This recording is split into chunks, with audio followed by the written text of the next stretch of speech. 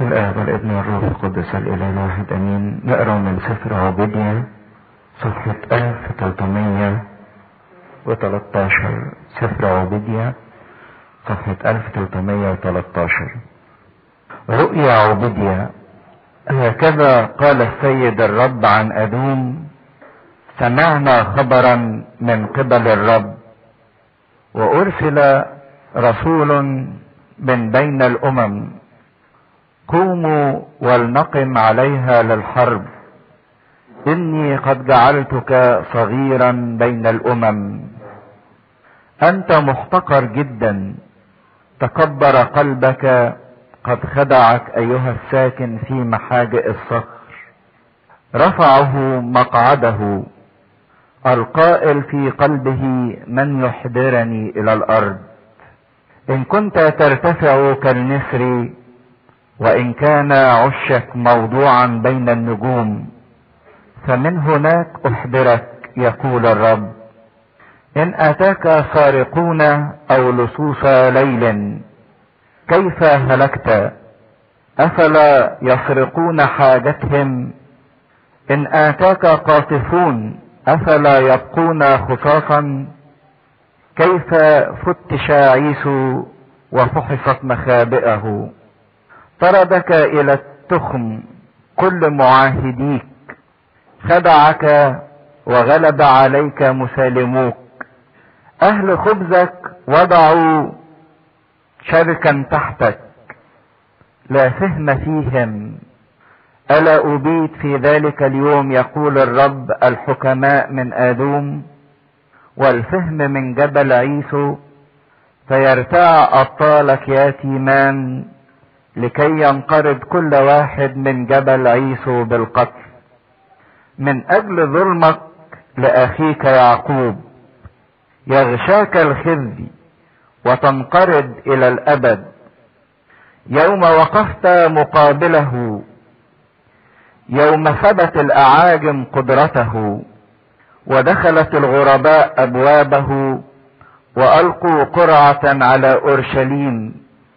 كنت أنت أيضا كواحد منهم، ويجب ألا تنظر إلى يوم أخيك يوم مصيبته، ولا تشمت ببني يهوذا يوم هلاكهم، ولا تصغر فمك يوم الضيق، ولا تدخل باب شعبي يوم بليتهم، ولا تنظر أنت أيضا إلى مصيبته يوم بليته، ولا تمد يدا إلى قدرته يوم بليته، ولا تقف على المفرق لتقطع منفلتيه، ولا تسلم بقاياه يوم الضيق.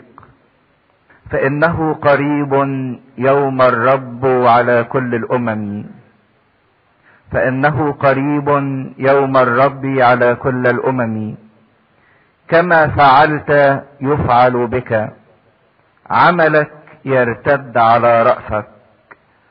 لأنه كما شربتم على جبل قدسي، يشرب جميع الأمم دائما، يشربون ويجرعون ويكونون كأنهم لم يكونوا. وأما جبل صهيون فتكون عليه نجاة، ويكون مقدسا، ويرث بيت يعقوب مواريثهم. ويكون بيت يعقوب نارا، وبيت يوسف لهيبا، وبيت عيسو قشا، فيشعلونهم ويأكلونهم، ولا يكون باق من بيت عيسو، لأن الرب تكلم. ويرث أهل الجنوب جبل عيسو، وأهل السهل الفلسطينيين، ويرثون بلاد إفرايم وبلاد السامرة، ويرث بنيامين جلعاد. وسبي هذا الجيش من بني إسرائيل يرثون الذين هم من الكنعانيين إلى صرفة. وسبي أورشليم الذين في صفارد يرثون مدن الجنوب. ويصعد مخلصون على جبل صهيون ليدينوا جبل عيسو، ويكون الملك للرب، مجدا للثالوث الأقدس.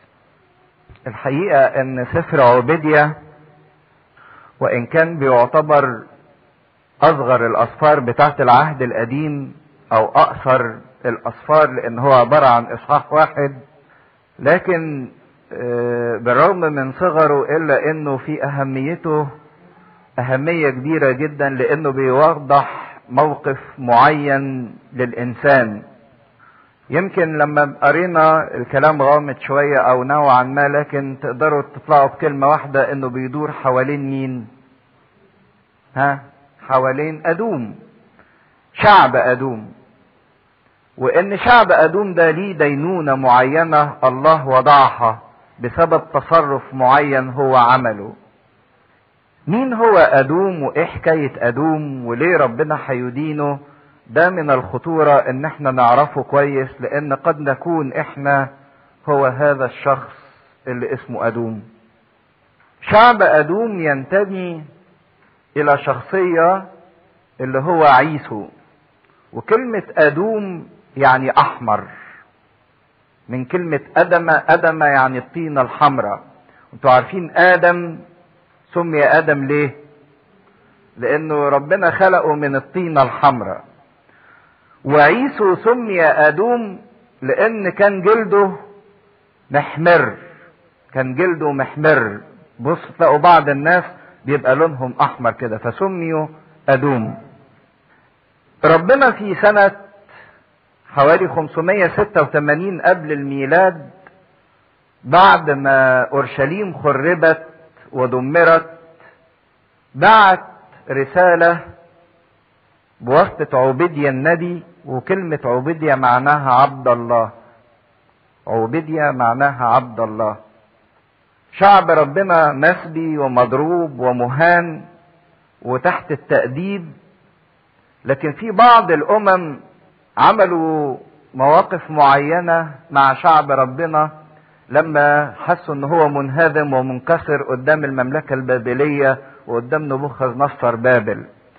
وكان من ضمن الشعوب اللي استغلت هذا الموقف شعب ادوم، لانه كان ساكن في الناحية الجنوبية الشرقية من يهوذا. فشعب ادوم لما لقوا خراب اورشليم شمتوا فيهم، ومش بس شمتوا فيهم، دخلوا ونهبوهم وسرقوا اللي باقي منهم. شعب ادوم عمل كده. ويمكن تفتكروا مزمور 137 اللي بنصليه في صلاة النوم، بيقول اذكر يا رب بني ادوم في يوم اورشليم القائلين هدوا هدوا حتى الاساس منها. ان شعب ادوم ده وقف في يوم خراب اورشليم وقعدوا يقولوا هاتوها لحد ما تخربوها الايه؟ تجيبوا الاساس، يعني احفروا وهدوا فيها لحد ما تجيبوا الاساس، ما تخلولهاش اي كيان. ده ادوم ده الشخص اللي عايز يبيد شعب الله، او اللي عايز، لان اورشليم دي تمثل الانسان اللي عايش لربنا او اللي عايش مع ربنا. فادوم شمت في هذا الموقف وقالوا هدوا هدوا حتى الاساس منها، افضلوا هدوا منها لحد ما تجيبوا الاساس بتاعها عشان ما يبقى لهاش قائمة تاني وما تعيش تاني. فعشان كده ادوم هنشوفه انه بيرمز للانسان العتيق. الانسان العتيق ايه هو؟ اللي هو الانسان انسان الشر، انسان الخطية، انسان الهلاك، اللي بيميل للجسد واللي بيميل للخطية واللي بيميل للنجاسة باستمرار، عايز يهد كل ما هو للقداسة في حياة الانسان اللي عايش مع ربنا. انتوا عارفين ان كل واحد فينا في انسان عتيق، انسان بيميل للخطية وللشر وللشهوة وللدمار وللخراب. وفي انسان اللي هو بنسميه انسان الله او الانسان الجديد، اللي بيميل لحياة القداسة والحياة الطهارة والحياة مع ربنا. وكل واحد بيبقى فيه صراع ما بين الانسان العتيق اللي عايز يعيش بالخطية وبالشر، وبين الانسان اللي عايز يعيش بالبر وبالقداسة. عارفين بولس الرسول يمثل كده الصراع ما بين الجسد وما بين الروح، يقول ويحي انا الانسان الشقي، كل ما اريد ان افعل الصلاح اجد ايه؟ الشر حاضر قدامي. الانسان العتيق عايز يدمر، يهد كل صلاح موجود فيا، مش عايز يكون للبر او للقداسة كيان فيا. يجي واحد كده يبتدي يصلي، يلاقي اللي عايز يهد الصلاة جوه. تصلي ايه انت مجنون؟ تقف تصلي ساعة ونص ولا ساعتين على رجليك يا عم. تروح ايه؟ ما تروح تتبسط، تروح تتفسح. ايه اللي تروح تسمع كلمة ربنا وتقعد وقت كتير؟ باستمرار في حاجة عايزة تهد الانسان الجديد اللي جوانا، عايزة تخربه، مش عايزة يكون ليه كيان، مش عايزة يكون ليه قيامة، عايزة تهد انسان الله في حياتنا عشان يفضل الانسان العتيق هو اللي موجود. تقول لي ليه قلت على ادوم ان هو الانسان العتيق؟ اقول لك تعال نشوف حكاية ادوم ده من الاول. لو طلعنا سفر التكوين اصحاح 25، الموقف العجيب فاكرين بتاع ابونا اسحاق لما زوجته رفقة حبلت وكان في بطنها 2 توأم. فنشوف ربنا قال لها ايه عن التوأم اللي في بطنها ده في تكوين 25 عدد 19. وهذه مواليد اسحاق ابن ابراهيم، ولد ابراهيم اسحاق، وكان اسحاق ابن 40 سنة لما اتخذ لنفسه زوجة رفقة بنت فنوئيل الارامي اخت لابان الارامي من فدان ارام. وصلى اسحاق الى الرب لاجل امرأته لانها كانت عاقرا، فاستجاب له الرب فحبلت رفقة امرأته، وتزاحم الولدان في بطنها. يعني من بداية تكوينها وفي صراع ما بين الاتنين دول. فقالت ان كان هكذا فلماذا انا؟ يعني لما لقت الولادة متعثرة وصعبة جدا قالت لربنا طب انت مخليني ليه؟ فمضت لتسأل الرب ايه الموضوع، انا مش قادر اولد ليه؟ فراح ربنا بين لها السر، وكان ولادة الاتنين دول هي ولادة كل انسان فينا، او الصراع اللي هيدور جوه كل انسان منا. فقال لها الرب في بطنك امتان. انت في بطنك مش 2، ده انت في بطنك ايه؟ شعبين. ومن احشاك يفترق شعبان. برغم ان هم هيتولدوا من بطن واحدة لكن هيفترقوا، واحد هياخد خط والتاني هياخد خط تاني ايه خالص عكسه، برغم انه طالعين من بطن واحدة. شعب يقوى على شعب، وكبير يستعبد لصغير. فلما كملت ايامها لتلد اذ في بطنها توأمان، فخرج الاول احمر كله كفروة شعر، فدعوا اسمه عيسو. وبعد ذلك خرج اخوه ويده قابضة بعقب عيسو، ماسك في رجله، فدعي اسمه يعقوب. يعقوب يعني الماسك بالعقب.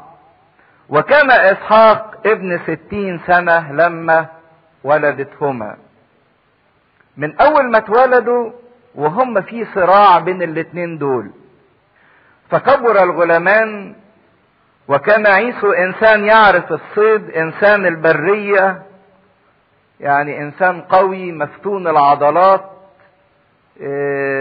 يجري ورا الحيوانات ويصطادها ويتغلب عليها ويجيبها.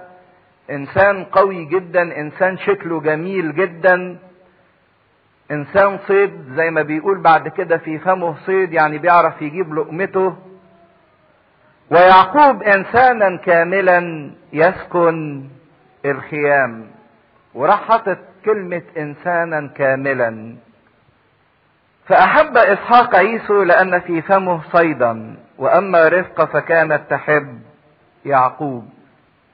وطبخ يعقوب طبيخا، فأتى عيسو من الحقل وهو قد أعيا، فقال عيسو ليعقوب اطعمني من هذا الأحمر.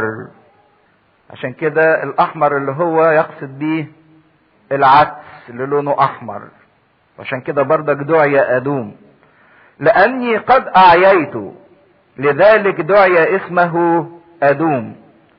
فقال يعقوب دعني اليوم بكوريتك. عيسو اللي نزل الأول، فمن حق عيسو ان هو يكون البكر. وكانت البكورية عبارة عن ميراث روحي، ان البكر هو اللي يقوم بالعمل الكهنوتي للعيلة، هو اللي يصلي ويقود الصلاة، وهو اللي يقدم الذبائح، وهو اللي ليه نصيب 2. يعني كان نوع من الميراث الروحي. فقال عيسو ها أنا ماض إلى الموت، فلماذا لي بكورية؟ هعمل بالحياة الروحية ايه؟ كان عيسو من ضمن أصحاب المبدأ اللي بيقول نأكل ونشرب لأننا غدا نموت. اتمتع واتبسط النهاردة، وسيبك من المواضيع الروحية ومن الجهاد الروحي ومن الحياة الروحية. فقال يعقوب احلف لي اليوم، احلف له. فحلف له، حلف لي انه متنازل عن البكورية. فباع بكوريته ليعقوب، فأعطى يعقوب عيسو خبزا وطبيخ عدس، فأكل وشرب وقام ومضى، فاحتقر عيسو البكورية. احتقر عيسو البكورية او الميراث الروحي او الحياة الروحية، وباعها بطبخة العدس او باكلة العدس. ده واحد اكل وشرب، ده مبدأه في الحياة المتعة واللذة. وبعدين تعرفوا في سفر التكوين بعد كده موضوع الخداع اللي عمله يعقوب لما كبروا وراح قدم، جاب صيد ولبس الفروة وخدع اسحاق واخد البركة من ابوه اسحاق. وبعدين جه عيسو طالب البركة، هو كان فقد البكورية لكن كان يبقى له لسه حق في البركة. فجه لقى ان يعقوب عمل ايه؟ اخد البركة ايضا. فاغتاظ عيسو وارتعد جدا اسحاق لما عرف ان هو ما اداش البركة لابنه عيسو لكن اداها لابنه يعقوب. فصار عيسو وقرر انه لابد انه ينتقم من يعقوب، لكن رفقة بتهرب يعقوب وبيروح لخاله لبان، وبتفضل عداوة ما بين يعقوب وعيسو لحد ما بنشوف ان يعقوب بيقدر يتردى وجه اخوه عيسو اللي كان جاي له هو معاه 400 واحد علشان يموتوه. لكن الموضوع ما انتهاش على كده بين الاخين، دي فضلت العداوة بينهم وبين بعض مستمرة على مر الاجيال. من عيسو انه انفصل وراح سكن في جبل اسمه جبل سعير، وطلع منه الشعب الادومي وبقى شعب عظيم جدا. ويعقوب طلع منه ال12 سبط وسكنوا في ارض يهوذا واسرائيل، وخرج منه شعب الله. لكن ظل على مر السنين والايام عداوة شديدة جدا ما بين نسل يعقوب وما بين نسل عيسو، ما بين شعب اسرائيل وما بين الادوميين. اللي يقرأ في التاريخ ان وفي الكتاب المقدس شعب اسرائيل طلع من ارض مصر، كان عايز يعبر البرية، برية سينا، عشان يدخل لارض الموعد. فجه يمر في ارض اخوه عيسو. انتوا عارفين الاتنين دول ايه؟ اخوات. قالوا له نمر في ارضك، والمية اللي هنشربها والاكل اللي هناكله هندفع ثمنه. فمرضيش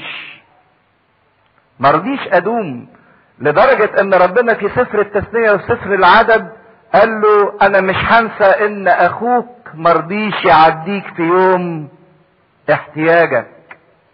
وبعدين تقرأ في سفر الملوك ان ايام ايليا وايام اليشع وايام احاز الملك كان في عداوة وحروب مستمرة ما بين الادوميين وما بين شعب اسرائيل، دول يضربوا في دول ودول يضربوا في دول. لكن ملخص القصة انه صار صراع شديد جدا ما بين نسل ادوم وما بين نسل يعقوب، لحد ما جيت خراب اورشليم وشمتوا الادوميين في خراب اورشليم وقالوا هدوا هدوا حتى الاساس منها. ادوم ده بقى يرمز او عيسو دهوت يرمز لنوعية من الناس اللي احنا بنسميها الانسان العتيق، او الناس اللي عايشة من اجل اللذة والجسد ومن اجل الذات، ممكن يبيع اي حاجة من اجل مزاجه الشخصي ومن اجل متعته الشخصية. يعقوب عكسه، الانسان الكامل اللي بيعيش الروحيات واللي بيقدر الروحيات واللي بيحب الروحيات. عيسو اللي ممكن يبيع الروحيات من اجل الجسديات. قد اكون انا من هذا النوع، ممكن ابيع الحياة الروحية وميراثي الروحي وابيع مسيحي من اجل الجسديات، من اجل لذة، من اجل متعة، من اجل شهوة، من اجل خطية، من اجل انسان، من اجل اي شيء. بقى العالم ينقسم الى هذا النوعين، نوع يبيع الروحيات من اجل الجسديات، والنوع الثاني يبيع الجسديات ويستغنى عن الجسديات من اجل الروحيات. وكل واحد فينا هذا الصراع، صراع من اجل الروح ومن اجل الجسد. عشان كده في الرسالة للعبرانيين بولس الرسول يحذرنا ويتكلم عن عيسو الذي كان مستبيحا. مستبيحا يعني ايه؟ استباح كل شيء من اجل انه ياخد المكسب الجسدي، او الكلمة في الترجمة الحرفية لا ليها الذي لا قدس له. لا قدس له يعني ما فيش حاجة اسمها شيء مقدس فين في حياته، كل شيء يحل، كل شيء ايه؟ مباح. الذي لا قدس له. اوعى اكون انا من هذا النوع اللي عندي كل شيء مباح وكل شيء ممكن اعمله من اجل احقق اللي انا عايزه. ممكن اخد حاجة مش بتاعتي، ممكن اعتدي على حقوق غيري، ممكن ادوس على غيري، ممكن اعمل اي حاجة لاني ماليش شيء مقدس اهتم بيه. انسان يستبيح كل شيء، زي ما بيسموه انسان الدار الخارجية، عايش في الشكل الخارجي لكن ملوش قدس اقداس، ملوش علاقة بالله وملوش حياة مع ربنا. العجيبة ان عيسو ده اتولد من اسحاق، كان اتولد داخل حدود العهد، لان انتوا عارفين ان ربنا كان ادى اسحاق عهد انه يكون شعب مبارك. يعني ده مش واحد ملعون من الاول، لا ده اتولد وكان ليه العهد، لكن هو عمل ايه في العهد؟ رماه، باعه، ضيعه. كان ليه العهد وكان ليه ان هو الامتيازات دي كلها بالولادة بتاعته، لانه كان هو البكر، لكن هو اضاعها لانه ما اهتمش بيها وما اهتمش بالحياة الروحية. الوراثة موجودة، لكن الوراثة مش هتروح لانسان مش شغوف بيها. في واقع الامر ان عيسو كان باع البكورية بتاعته الاف المرات قبل كده، قبل ما يبيعها ليعقوب. كان باعها قبل كده 1000 مرة في ضميره، في كل مرة كان بيعمل فيها الخطية، وفي كل مرة ما كانش بيحرص على ان تكون بينه وبين الله علاقة، عشان كده بيقول ان الميراث مش بحسب الجسد، لكن الميراث بحسب الايه؟ الروح. اللي عايز واللي بيهتم واللي بيرغب واللي بيسعى واللي بيضحي هو اللي بياخد، مش اللي مولود حسب الجسد هو اللي بيورث. لكن كان عيسو بمنظر الانسان العالمي هو الانسان اللي شكله جميل، الانسان القوي اللي اشقر او احمر بحلاوة ومفتون العضلات، وكل الناس مفتونة بيه. وزي ما هتقروا في حياته انه كان انسان مجتمعات، لان يعني انسان لبق يعرف يكسب الناس اللي حواليه، لدرجة ان 400 كانوا تحت امره بيخدموه وكانوا مستعدين انه يحاربوا علشانه. 400 يعني شوفوا قد ايه انسان اجتماعي ناجح جدا، وانسان اجتماعي مش بس ناجح هو حسب مفاهيم العالم، شكله كويس وقوته كويسة، حتى ان البنات بتوع الحيثيات فتنوا بيه وارتبطوا بيه وكان بيزني بيهم. يعني على مفهوم العالم هو انسان عالمي بمنتهى المقاييس، الانسان اللي الكل بيتطلع اليه والكل مبسوط منه.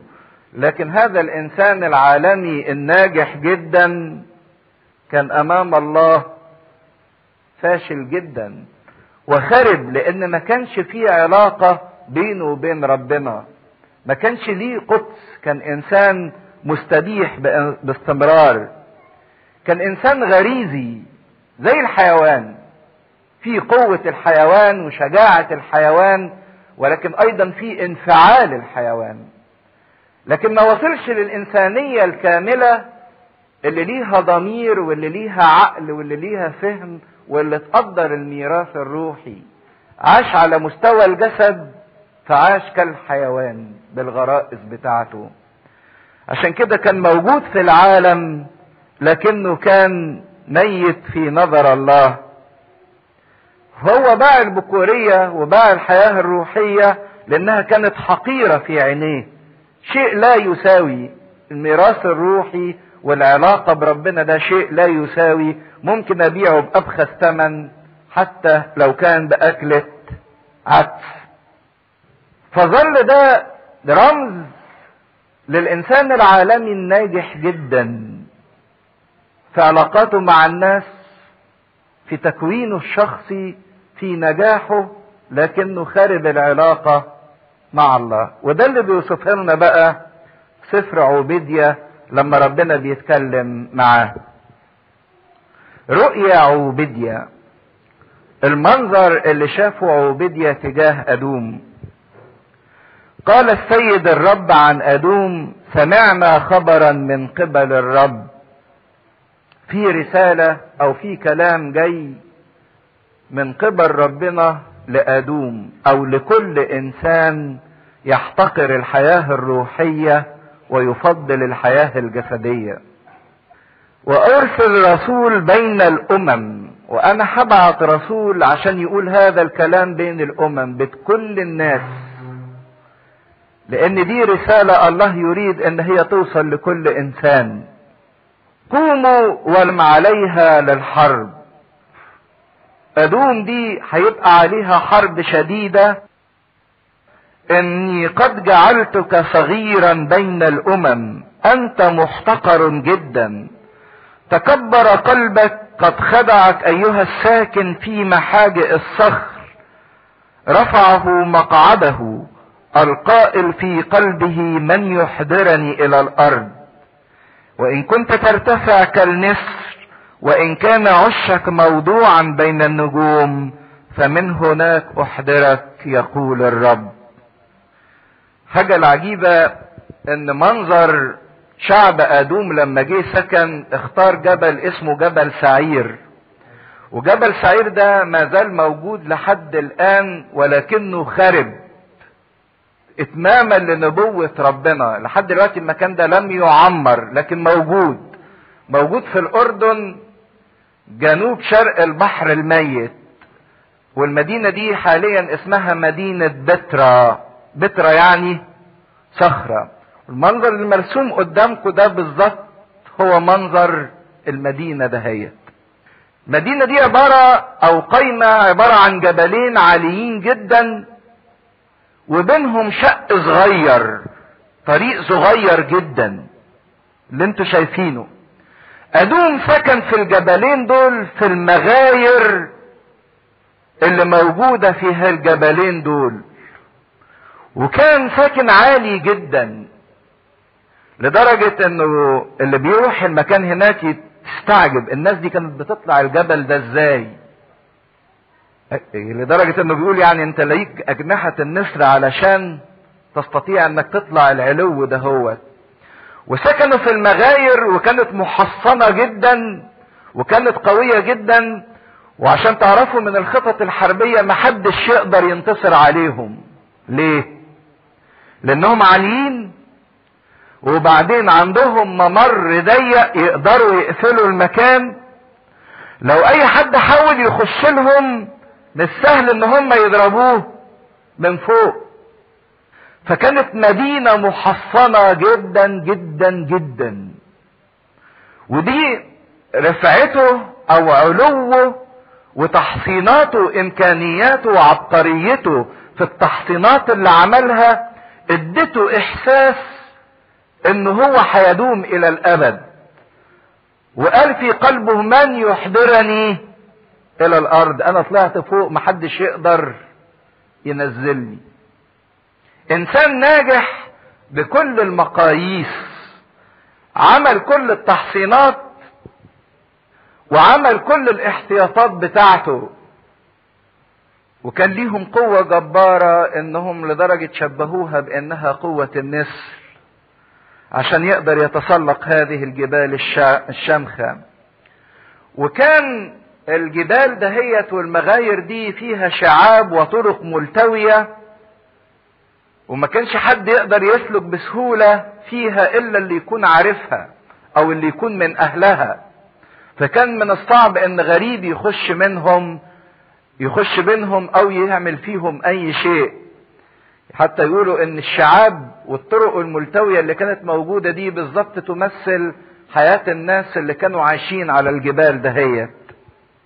والانسان لما يبقى عنده امكانيات ويحس كده ان مفيش حاجة تقدر تحضره الى الارض، عندي فلوس، عندي علم، عندي ذكاء، عندي جمال، عندي عيلة، عندي اتصالات، عندي علاقات بالناس، عندي وظيفة، عندي ويحس ان امانه او انه امن حياته وامن راحته وامن وجوده من خلال الامكانيات اللي عنده.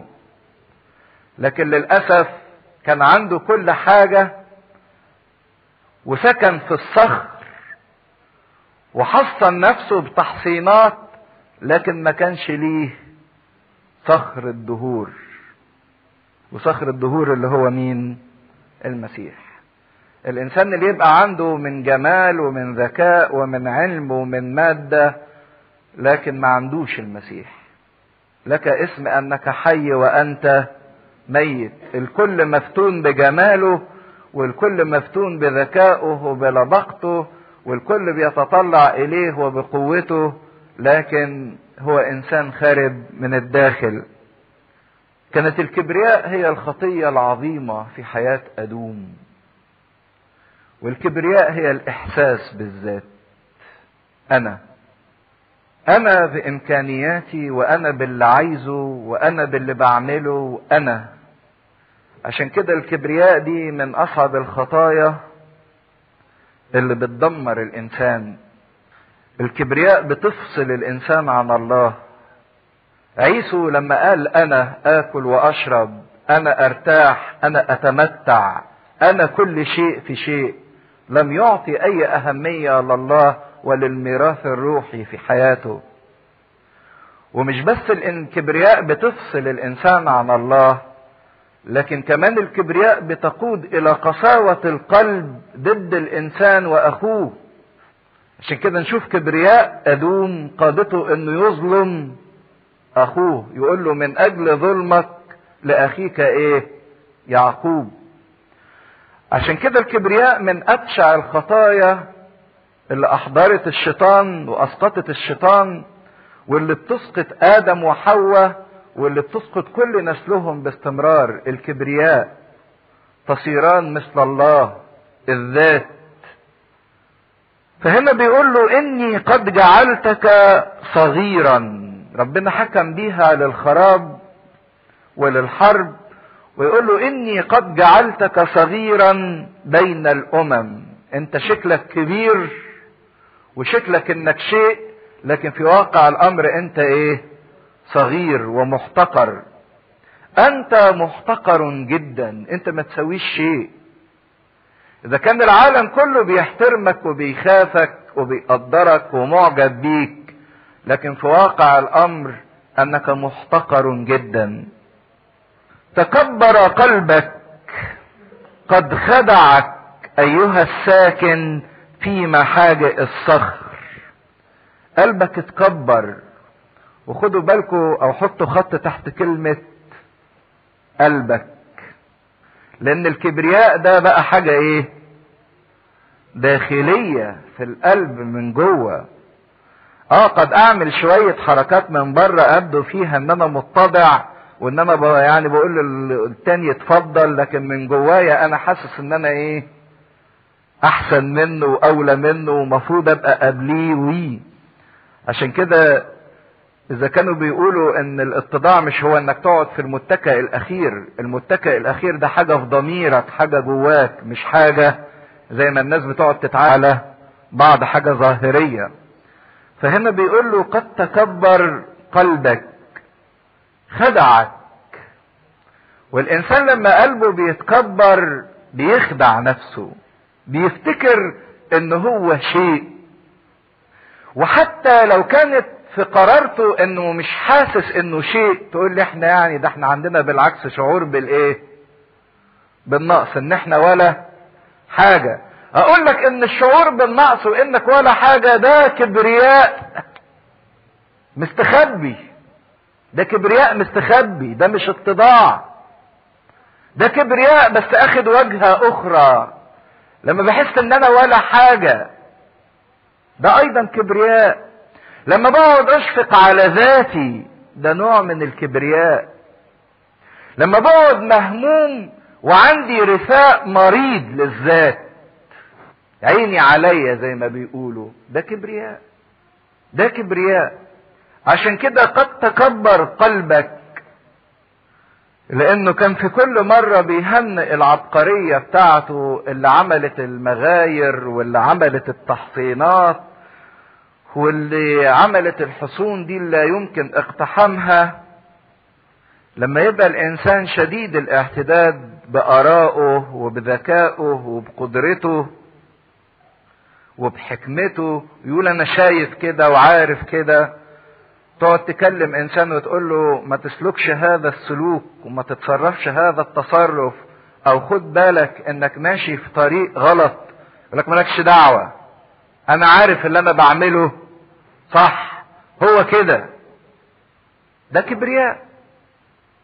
لما يصر الانسان انه يسلك برأيه وبمشورته وبعناده وحاسس ان محدش بيفهم حاجة، لما يرفض التوجيه او لما يرفض التوبيخ او لما يرفض الانذار، ده كبرياء. مش الكبرياء اني همشي واحط ايدي في جيبي، لكن الكبرياء هو بيكون في تصرفات جوايا مستخبية جوا قلبي. وده شأن كل انسان بيمجد ذكاؤه وعقله وآراءه اكتر من اللازم. مش هقول ان الانسان يحتقر آراءه وافكاره، لكن ساعات الانسان بيعبد آراءه، بيعبد افكاره دون ما يكون ربنا فيها. دي الخطورة. لما يبقى للانسان عقل لكن العقل ده ما فيهوش حكمة من الله. على رأي الجماعة الفرنسويين بيقولوا تعبير صعب قوي، ان العقل هو الاله الذي ينبغي ان يعبد. العقل ده هو الاله الذي ينبغي ان يعبد. شوف عقلك بيقول لك ايه واعبد الكلام اللي بيقوله لك عقلك. عارفين قصة طبعا جاجارين لما طلع الفضاء ولف فوق في السماء وعقله قال له فين ربنا؟ قال له مفيش ايه ربنا. ادي العقل، ده العقل الذي يعبد، وقعد يعني يستهزأ بربنا ويسخر باللي بيقوله ان في ربنا. وهو بعت رسالة من الفضاء يقول اديني لفيت السماوات كلها ما لقيتش ربنا. لكن انتوا عارفين طبعا بقية القصة، لانه ارتفع بالكبرياء وما نزلش لفكر التواضع.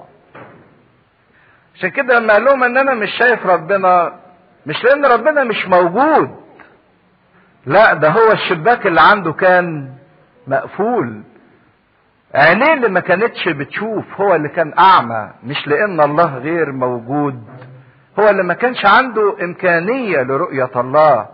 وكم من مرة بيكون عندي انا هذا العمل قلبي اني ما بقدرش اشوف ربنا في حياتي، لكن كل اللي انا بشوفه هو عقلي وارائي وشخصيتي.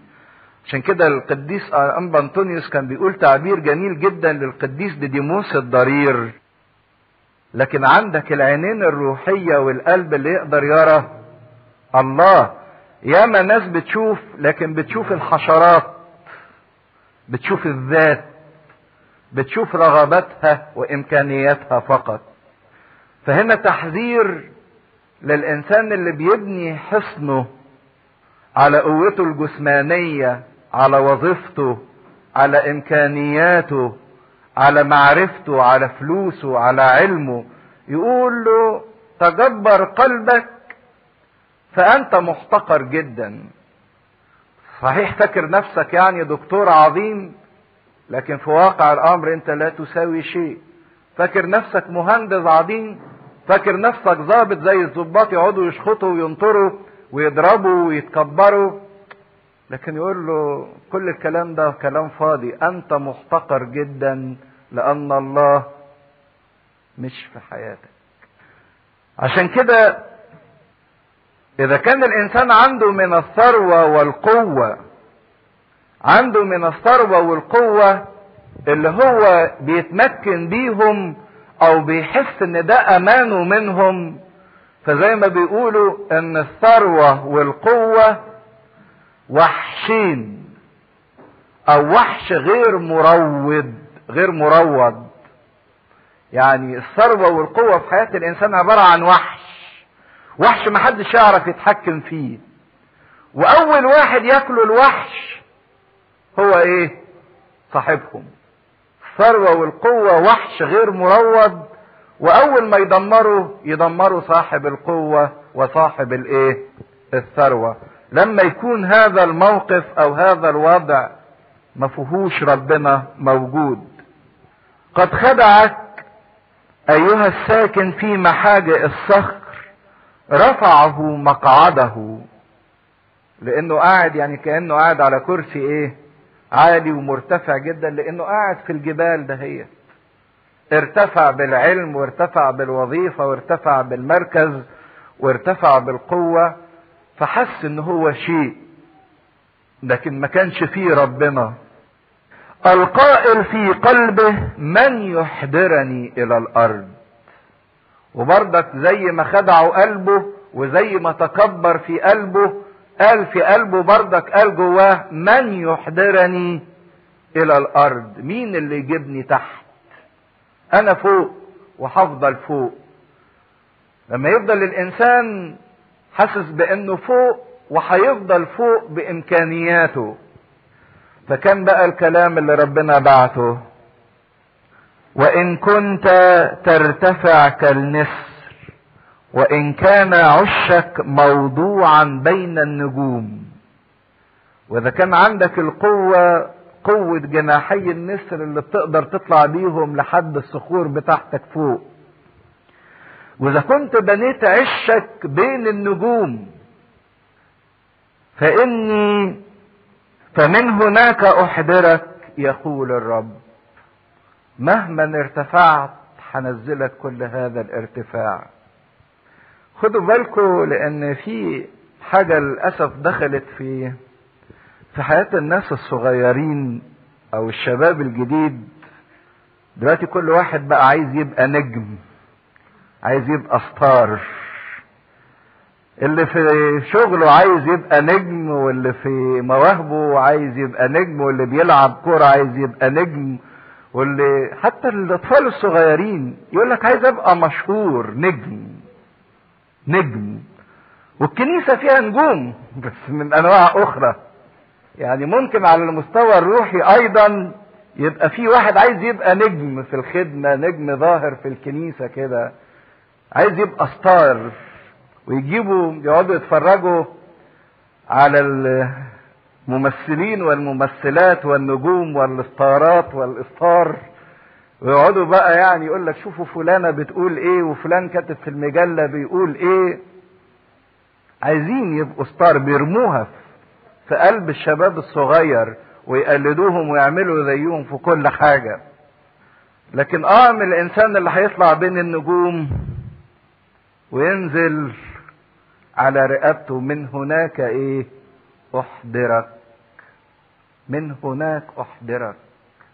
فكرة الانسان المستقل عن الله او الذي لا قدس له او اللي حياته خالية من ربنا، دي فكرة الشيطان من زمان، انه يصنع من الناس ناس مستقلين عن الله. هو نفسه غلط الغلطة دي الشيطان. هو انتوا عارفين غلطة الشيطان ايه؟ استقل عن ربنا، ده الكبرياء. وبرضك حب يخلي ادم وحواء يستقلوا عن ايه؟ ربنا. كلوا من الشجرة تصيران مثل الله عارفين الخير والشر، وما تبقوش محتاجين لمين؟ لربنا. استقلالية عن الله. ده حتى المثل اللي قاله السيد المسيح، عارفين مثل الابن الضال؟ عارفين مثل الابن الضال؟ كانت مشكلة الابن الضال وخطيته ايه؟ استقل عن ابوه، استقل عنه.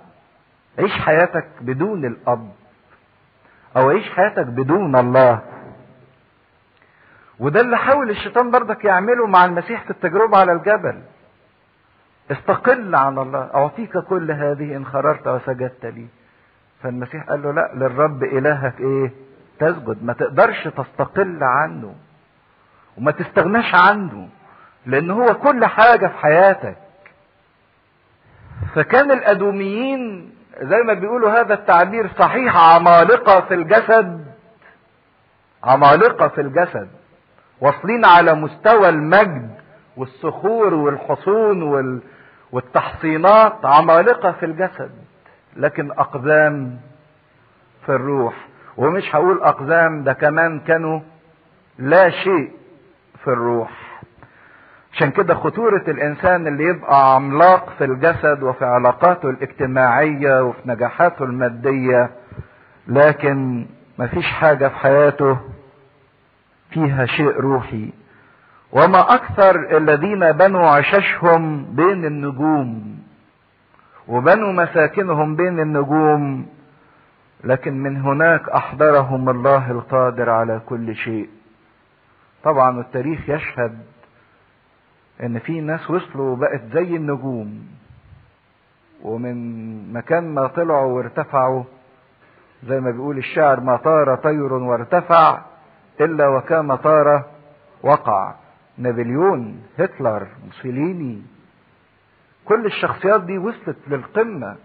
هتلر كان بيعبد ذاته، كان وصل لدرجة انه عايز يخلي الجنس الآري ده معبود، لكن هو وصل كنجم واحتل العالم كله وسيطر على العالم كله، لكن زي ما طلع ربنا احضره من هناك. عشان كده انا اشكر الدكتور ايهاب ومهندسة فيولا ومهندسة صفاء اللي تعبوا في رسمة الرسمة دي، لان هم فعلا رسموها صح. لان ده مدينة بترا الحالية بنفس هذا المنظر، ويمكن الشعار اللي معاكم مقابل لهذا الكلام ده فعلا مدينة بترا في الاردن بنفس المنظر ده كده. فان كنت ترتفع كالنسر وان كان عشك موضوعا بين النجوم فمن هناك احضرك يقول الرب. ولما وزعنا عليكم الصورة دي بس مش عشان نفكركم بالآية من هناك احضرك يقول الرب تقول انت مخليها نكد ليه؟ لا انا بس عشان نفكركم انك حقق زي ما انت عايز تحقق، ده لو حققت، لكن اوعى تحقق مستقل عن الله او بعيد عن الله. وان كان عشك موضوعا بين النجوم فمن هناك احضرك يقول الرب. ان اتاك سارقون او لصوص ليل كيف هلكت؟ افلا يسرقون حاجتهم؟ وان اتاك قاطفون افلا يبقون خصاصة؟ ايه معنى الاية دي؟ معناها ظريف قوي. ربنا بيقول له اللي بيروح يسرق ده وجاي بالليل يسرق ده ما بيسرقش براحته، ده عايز يعمل ايه؟ يخش بسرعة يسرق، وهيسرق حاجة معينة ثمينة في عينيه عايزها محتاجها ويجري بسرعة. مفيش حرامي بيخش ويقعد ويفرش وياخد راحته، طب نعمل كوباية شاي علشان نسرق كويس ويقعد مستني، ده هو عايز حاجة معينة ويقعد ينقي. لا، ده بيخش عايز فلوس، عايز مجوهرات، عايز حاجة يسرقها بسرعة ويجري. فده بيقول له اذا كان اللي بيسرقوا في الليل بيعملوا كده، بيخشوا بسرعة ويخطفوا ويجروا وبياخدوا حاجة معينة، لكن انت اللي هيخشوا يسرقوك هيقعدوا بايه؟ براحتهم.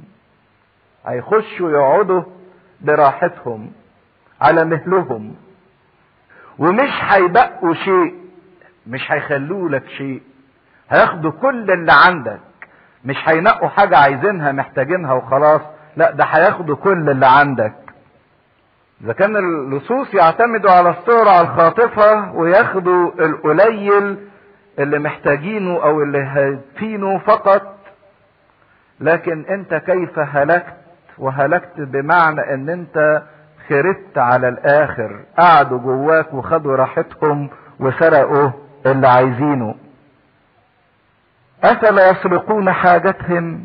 ان اتاك قاطفون افلا يبقون خصاصة؟ وبيديله مثل الناس اللي بتروح تقطف الكروم بتاعت العنب، القاطفون ده اللي بيقطفوا، تلاقيهم بينقوا العيدان العناقيد الايه الكويسة المليانة الحلوة ويقطعوها وياخدوها. لا يبقون خصاصة. خصاصة يعني فضلات، يسيبوا العنقود الصغير، العنقود المحصرم. اللي هيروح يقطف بيقطف الحاجة الكويسة ويسيب الحاجة اللي مش مستوية او الحاجة اللي مش كويسة. لكن ربنا يقول له بقى مش هيبقوا ايه حاجة، هيقطفوا الكويس والوحش، مش هيخلوا عندك حاجة خالص. شوفوا قد ايه الخراب، وده فعلا اللي حصل في التاريخ، ان هم لحد الان مدينة بترا دي خربانة لم تعمر. يعني صحيح اورشليم اتثبت واتخربت، لكن رجعت وايه واتعمرت وبقت فيها حياة. لكن لحد دلوقتي مدينة بترا موجودة في الاردن جنوب شرق البحر الميت خربانة، بيروحوها السياح كمكان سياحي لكن ما فيهاش اي حياة. يروحوا يتفرجوا على الخراب اللي فيها، على الجبلين والممر الضيق والتحصينات والمساكن اللي معمولة جوه الجبل، لكنها خربانة. كيف فتش عيسو وفحصت مخابئه؟ ده اللي كان حاسس انه هو عظيم ورفعوا قلبه وحاسس انه رافع مقعده الى فوق وانه وصل لنجوم السماء. اتفتش وفحصت مخابئه والتحصينات كله انكشف. عشان كده ربنا بيقول هيكشف كل واحد فينا. الانسان اللي شكله حلو ربنا هيكشفه على حقيقته، ان مش عينيه خضرة وشعره اصفر هو ده الحلاوة اللي فيه، لكن ده جواه بلاوي، جواه اختطاف، جواه نجاسة، جواه حقد، جواه كراهية. الانسان اللي بيشوفوه جوه الكنيسة لما ينكشف على حقيقته يقول كده: ويل لكم ايها الكتبة والفريسيون المرائون، تشبهون قبورا مبيضة من الخارج لكن من الداخل مليانة نجاسة واختطاف وكل شيء. يقول فتشت مخابئه وانكشف كل واحد على أساسه، فحص. طرد إلى التخم، التخم اللي هي الحدود ما بينه وما بين جيرانه، طرد من مكانه. اللي كان فاكر نفسه انه شيء صار صغيرا محتقرا. كل معاهديك خدعك، طردك الى التخم. كل معاهديك خدعك وغلب عليك مسالموك. اللي كانوا بيعاهدوه واللي متفق معاهم. ودي برضك خدوا بالكم خطورة الانسان اللي معتمد في امانه على العلاقات اللي بينه وبين الناس. انا اعرف فلان واعرف فلان واعرف فلان، ودول اللي هيمشوا لي اموري ودول اللي هيمشوا لي احوالي. فيقول له حتى اللي عهدوك وبيدوك امان هم اللي في الاخر ايه؟ طردوك ورفضوك. خدعك وغلب عليك مسالموك. اللي ادوك وقالوا لك سلام واللي قالوا لك يا ده مفيش زيك خدعوك. بيستعجب كيف هلك الانسان اللي مليان حيوية وجمال وذكاء ونشاط وعلم، كيف خرب. وكيف ان اللي اخذ المعاهدات والاتفاقيات مع الناس طرد. يقول كل ده نتيجة الخداع اللي كان عايشه. اصعب شيء في الدنيا ان الانسان يكون مخدوع، مخدوع من نفسه ومخدوع من التانيين. واذا سمح الانسان للناس ان هم يخدعوه هيرجع هو يقتنع ويخدع ايه؟ نفسه. عارفين نيرون اللي حرق روما، قصة حريق روما كانت عجيبة قوي.